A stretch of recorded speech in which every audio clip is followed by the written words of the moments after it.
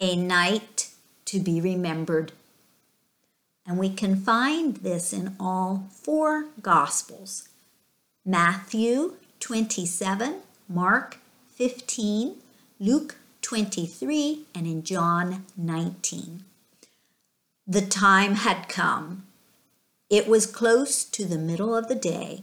Jesus and the criminals were facing death. The soldiers put the crucifixion bar on the ground, and then Jesus and the two criminals were forced to lie upon their bars. Large nails were pounded into their wrists to hold them in place, and the crucifixion bars with their bodies fastened with nails were lifted up, and their feet were nailed tight. I cannot imagine the pain that must have been. I can't imagine it. Well, Jesus was placed between the two criminals, one on each side of him. And as they hung on those bars, each breath became painful, and the weight of their bodies pulling at the nails caused sharp stabbing pains. And Jesus, who had not eased the pain with that bitter mixture, felt all of its weight on him. But his mind was alert and strong. He looked down on those who had crucified him, and he bowed his head, saying, "Father, forgive these men, for they do not understand what they have done." And those very men whom Jesus was asking his Father to forgive, what were they doing? They were dividing his clothes among them with no concern for him. And when they came to his outer robe, they saw how it had been made without a single seam, not one stitch, but it had been carefully woven from top to bottom. And since the soldiers realized it was worth some money, they gambled among themselves to see who would get it. And do you know what? That had been predicted a long time ago in the Old Testament, in Psalms 22, verse 18. Yes, and it happened just like the scriptures back then predicted it would. Well, then a plaque or a sign Pilate had written was placed above Jesus, saying, "Jesus of Nazareth, the King of the Jews." And when the Jewish leaders saw that written sign, they did not like it. They tried to get Pilate to change it, saying, "He is not our king. He only said he was our king." But Pilate told them, "I have written what I have written," and he would not change it. Well, many people came to see Jesus as he helplessly hung there, and some that came made fun of him, shaking their heads and saying, "Hey, isn't this the guy who said he could destroy the temple and in 3 days he'd rebuild it? Isn't this the guy who said he was the Son of God? Look at him. He can't even save himself." And some said, Hey, if you are who you say you are, why don't you come on down? Save yourself." And the Jewish leaders, they came too, saying, "He saved others, but here he can't save himself." And others of them said to Jesus, "If you are the King of Israel, come down now, save yourself, and then we will believe in you." "If he trusts in his Father," some said, "as he always said, surely his Father would save him now, wouldn't he?" Yes. And then one of the criminals next to him joined in with the mocking and questions.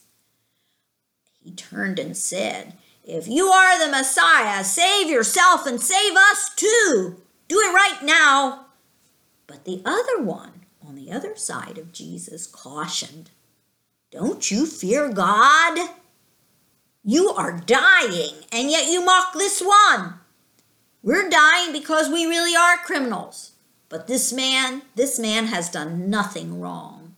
And he turned his head to Jesus and said, "Remember me when you come into your kingdom." He must have heard of Jesus, and he must have known what Jesus taught about the kingdom. And Jesus answered him through all his pain, but very clear-minded. And he said, I will remember you. You will be with me in my kingdom, in my paradise. And then Jesus looked down, and he saw those most beloved of women standing below, and that special disciple, John. And among those women were Mary Magdalene, his Aunt Mary, and his mother, who had loved him. And he, in his great love for her, spoke for the last time as a man to others around him. And he said, Mother, consider John your son from now on. And John, you consider her your mother. Those were his last words to his mom. And you know what?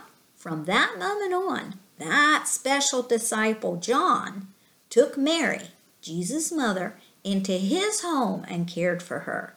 And in his last breaths of life, Jesus knew he had done all, including the peace of mind that his beloved mother, who bore a son who was like no other, was in good, kind hands. He had done all he had been sent to do. And at that moment, a very peculiar, a strange thing happened. The skies, in the middle of the afternoon, the skies turned as dark as night, and they stayed dark. There was an eerie feeling in the air, and the people felt it. Many came to the crucifixion site, and others went to the temple, wondering what was happening, feeling a little bit more secure near Jesus or the temple. Jesus hung there, quiet. Nothing moved.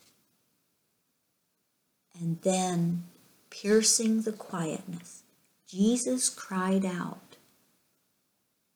my God, why have you forsaken me? And then there was quietness for a time. And then again from Jesus, I am thirsty.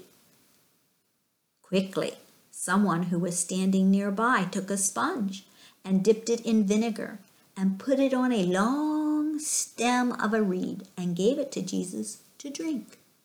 And others standing nearby said, Oh, he is calling Elijah. Be quiet, everyone. Let's watch and listen to see if Elijah comes to save him. Well, everyone was very quiet for a moment. Not a sound. And then again, Jesus' voice. Father, I give my spirit into your hands. And one last time, he spoke. It is finished. And his head bowed down to his chest. And with that, he was gone. The man, Jesus, was dead. We will stop here, but next time we will continue with what happened that night. Things that have never happened before, nor will ever happen again. The night to always be remembered continues next time.